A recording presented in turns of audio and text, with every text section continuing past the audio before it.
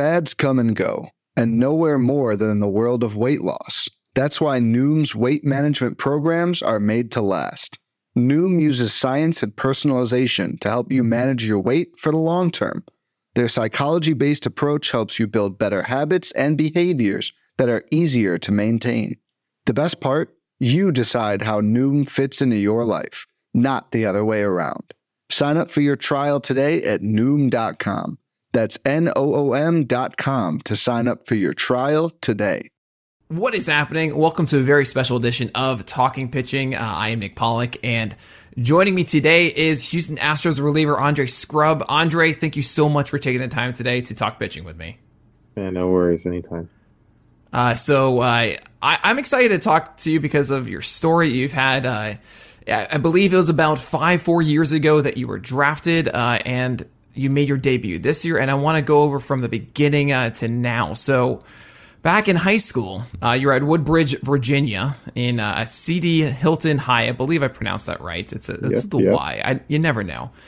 And I saw that you hit 395 your senior year. Do you miss hitting at all? I missed hitting all up until, I got my first AP in low A when we ran out of hitters because of the trade deadline when I was with the Dodgers. And I had to go to the plate, and there was a lefty throwing 5-6, and I couldn't see it. So, yeah, I used to miss it until I got in the box end. All right, well, fair enough. I mean, do you remember, the first time that you threw 90? I know that's a huge moment for everybody, especially when, along the path to the majors. When you hit 90, it's a huge, huge rush. So I kind of didn't really do the whole perfect game thing or anything like that. So I never really had radar guns. I was always playing high school.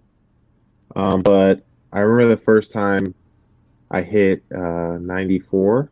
I think I was a junior in high school, and I just saw a bunch of scouts running to the dugout because I ended up playing in a perfect game tournament. I rode with my coach, Jack Fair, because, I couldn't really, my parents didn't have the means to get me there. So I went with one of my coaches, and I hit 94, and the scouts were losing it. So I guess I went from whatever I was throwing to 94. It could have happened anywhere between then. So. Well, it surprises me. I mean, you're throwing 94 as a junior in high school. You went undrafted and decided to go to High Point University, where you're then drafted in the 8th round your junior year. What was it like in college? Did you feel every single year you're making the decision, do I stay, do I not? That's a lot of the conversation that we don't have, just about what the process and that decision is like for you to actually say, okay, you know what, I'm going to go to the majors, I'm going to go enter the draft. What was that decision like for you? Luckily, I had a really good head coach, Coach Gazar. He's a father figure to me, really helped me out. And we discussed it, and he knew it was time. I knew it was time. I was started off my junior year really hot, like 5-0. And then wow. Some games, you know how pitching works. I think I had 3 games with 8 earned runs in 2 innings. So that really juiced up the old ERA. But we just talked about it. We knew it was time. I thought I was going to get a chance out of high school. A couple of people said some things, but, on the day I didn't really get a call. So, it was not the hardest decision. I had him behind me and backing me, so it was good. Nice. Well, that's great that you had that support for yourself. So you went to the Cape Cod League as well. You played with the Chatham Anglers, wonderful team. And then, so with the Dodgers, you were also traded in 2019, going to the Astros. We've heard some funny stories about people playing video games and missing the call, for example. What was that like for you? Did your coach just pull you aside and let you know? And what was going through your head? So I actually didn't pitch for like a week and a half. Like, I don't know what happened. And I was one of the more used relievers on the team, usually early in bad situations or something. And I woke up and my wife is there, and I got a missed call and a missed text from the assistant GM, Brandon Gomes. So I'm like, all right, this is interesting. And, he let me know. I woke up and, luckily my wife was there and let me know that I was getting traded.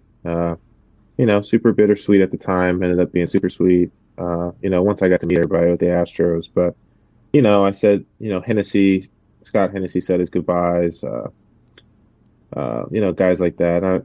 Not too many, but it was just enough. And, Frisco, Texas. Yeah, I'll never forget.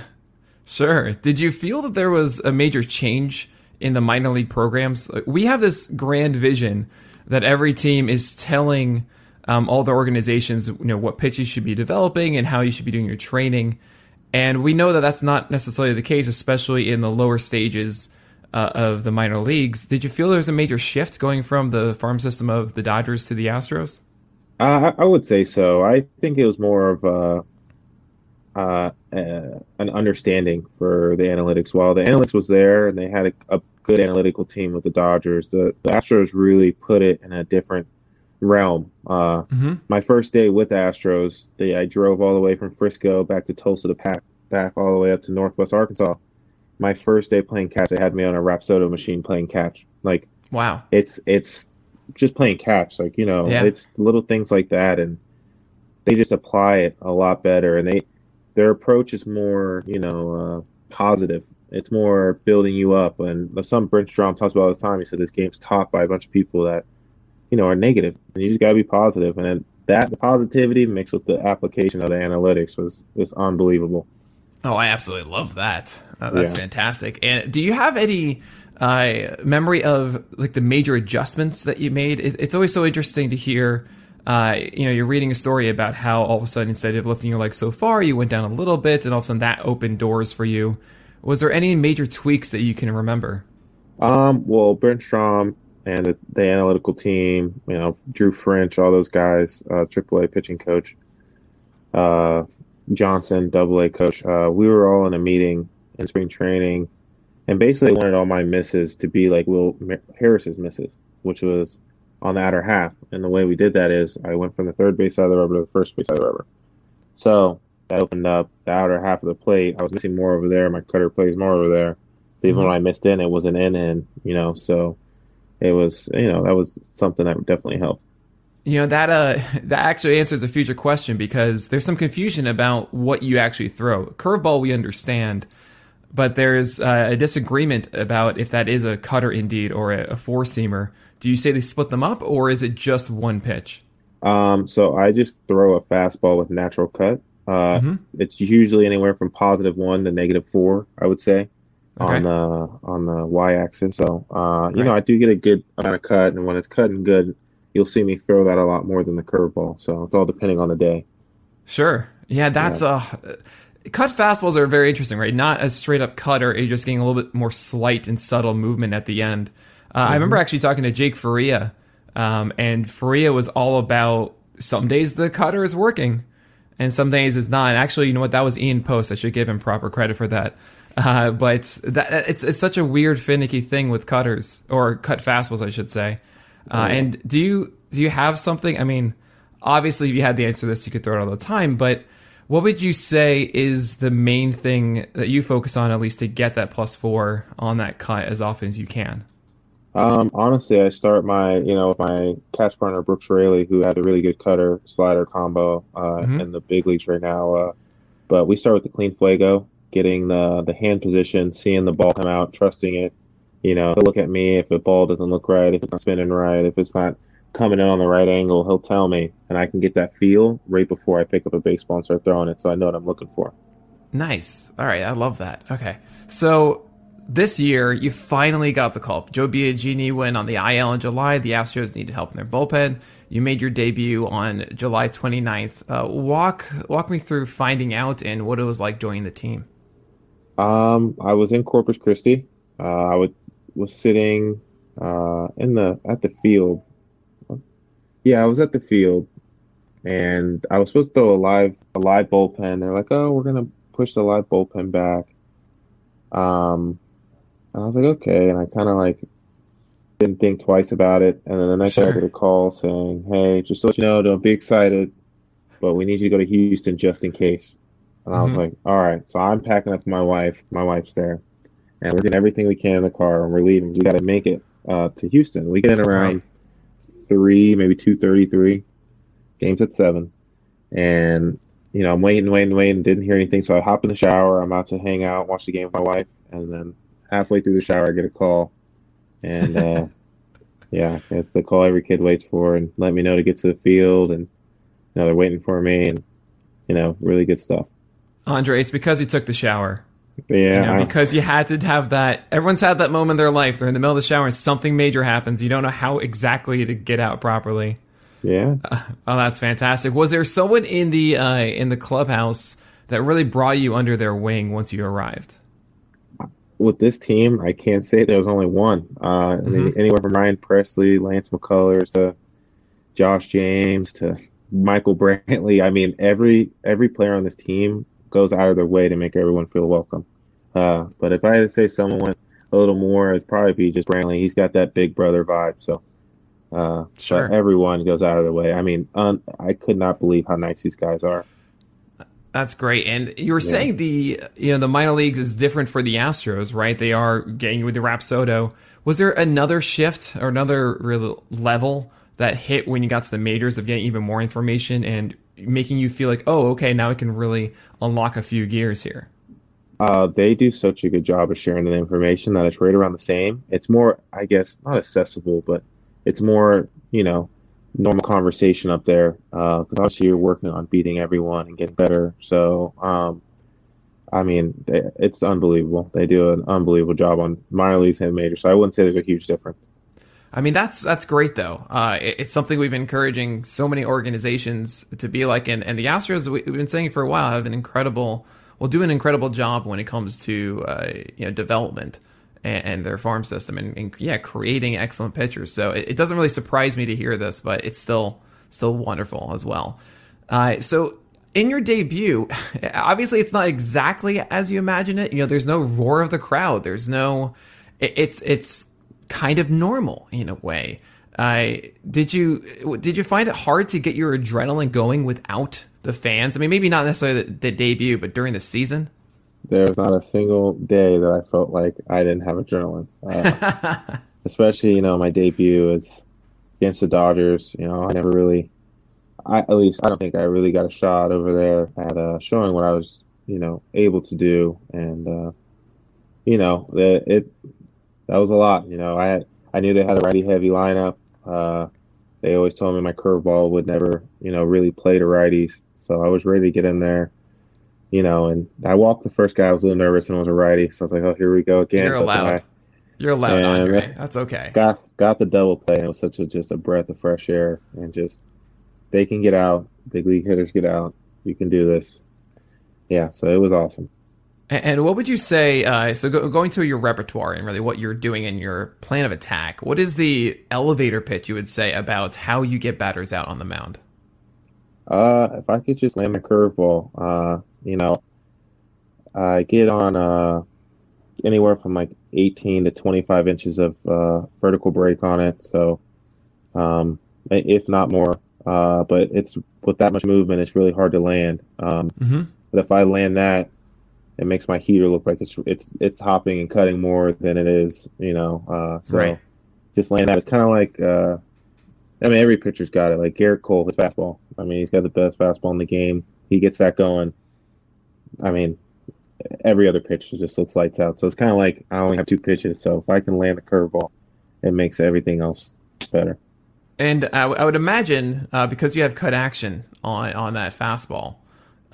So I guess I am going to call it a four-seamer, like a cut fastball. I mean, I have to decide between cutters and four-seamers, and I got to tell you, cutters are the hardest ones to figure out. Is it a slider? Is it a four-seamer? Is it cut? It's crazy. Anyway, would you say that because of that action, you find yourself doing better against left-handers than right-handers? Yes, definitely. Because the lefties are seeing it. Say I start down the middle, it goes in. It's getting handled. It's late. But honestly, this really depends on the day. We were in Kansas City, and I was having real issues getting my cutter or fastball to stop going to left as much, and it was coming up on the board as a slider. So, I mean, it really depends on the day. And if it's more slidery, which is probably 90 to 92, then I'm going to get righties out. But if it's more hard and short and late, then I'm probably going to get the lefties out more. So lefties, right, you're focusing inner half of the plate, trying to get it up and jam them as much as possible. Love that.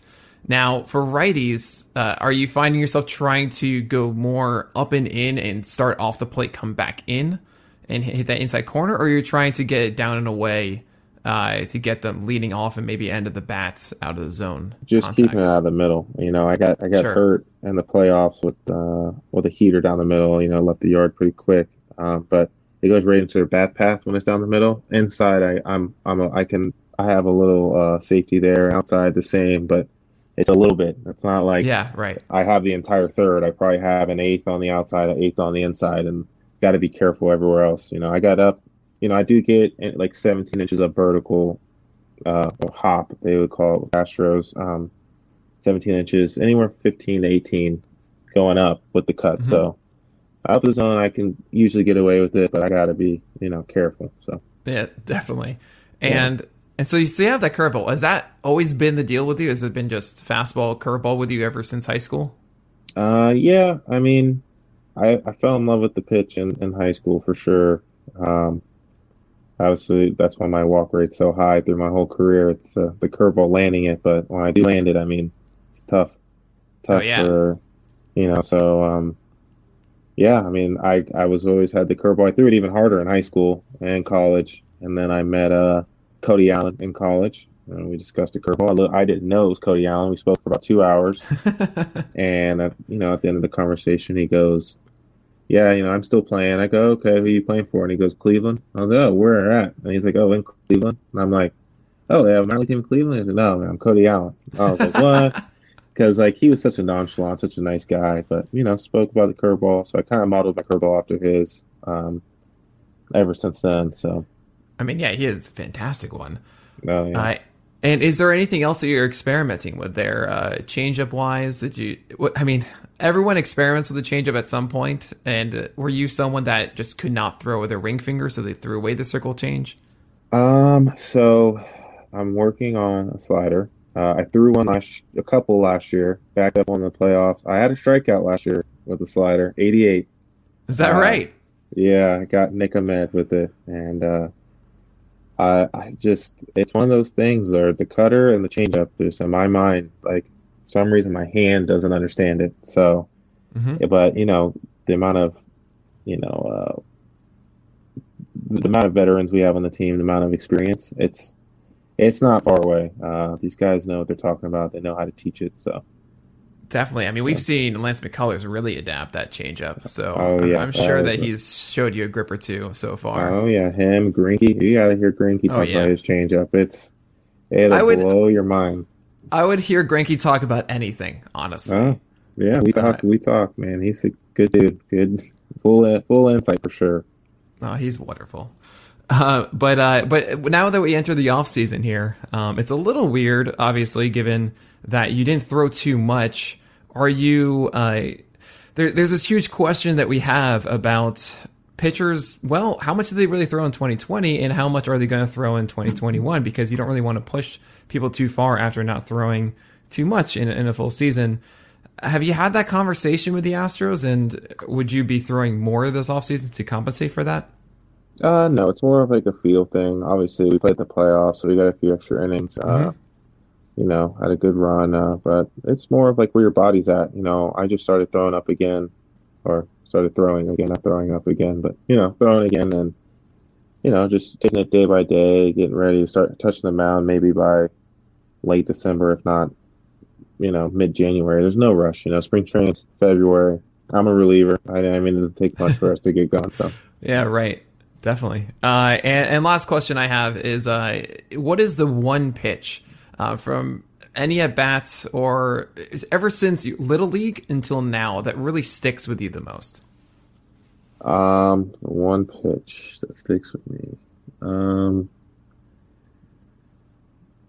That's a tough one. So we got. I'd say it was my last out of my junior year and the beginning of the conference tournament. No, it was my sophomore year. I had been relieving all year, and my coach said, we're going to give you the start in game one. I ended up going my first complete game in college, and 10 plus punchies. It was a good game, and it was the first game of the tournament. So definitely that entire game, that was surreal because a lot of people doubted me, and that was cool for him to give me a chance there. That's a great feeling. Yeah, then you get the final out, you shake the hand of the catcher, you get to be there for that. Wonderful feeling. Andre, really, I can't thank you enough for taking the time today to talk to me about pitching. I mean, we're all excited for you. It's one of those things where you finally got a taste of it, and now we're just ready to see you grow inside of the majors for years to come now. So good luck, and yeah, we're all going to be rooting for you. All right, thank you very much.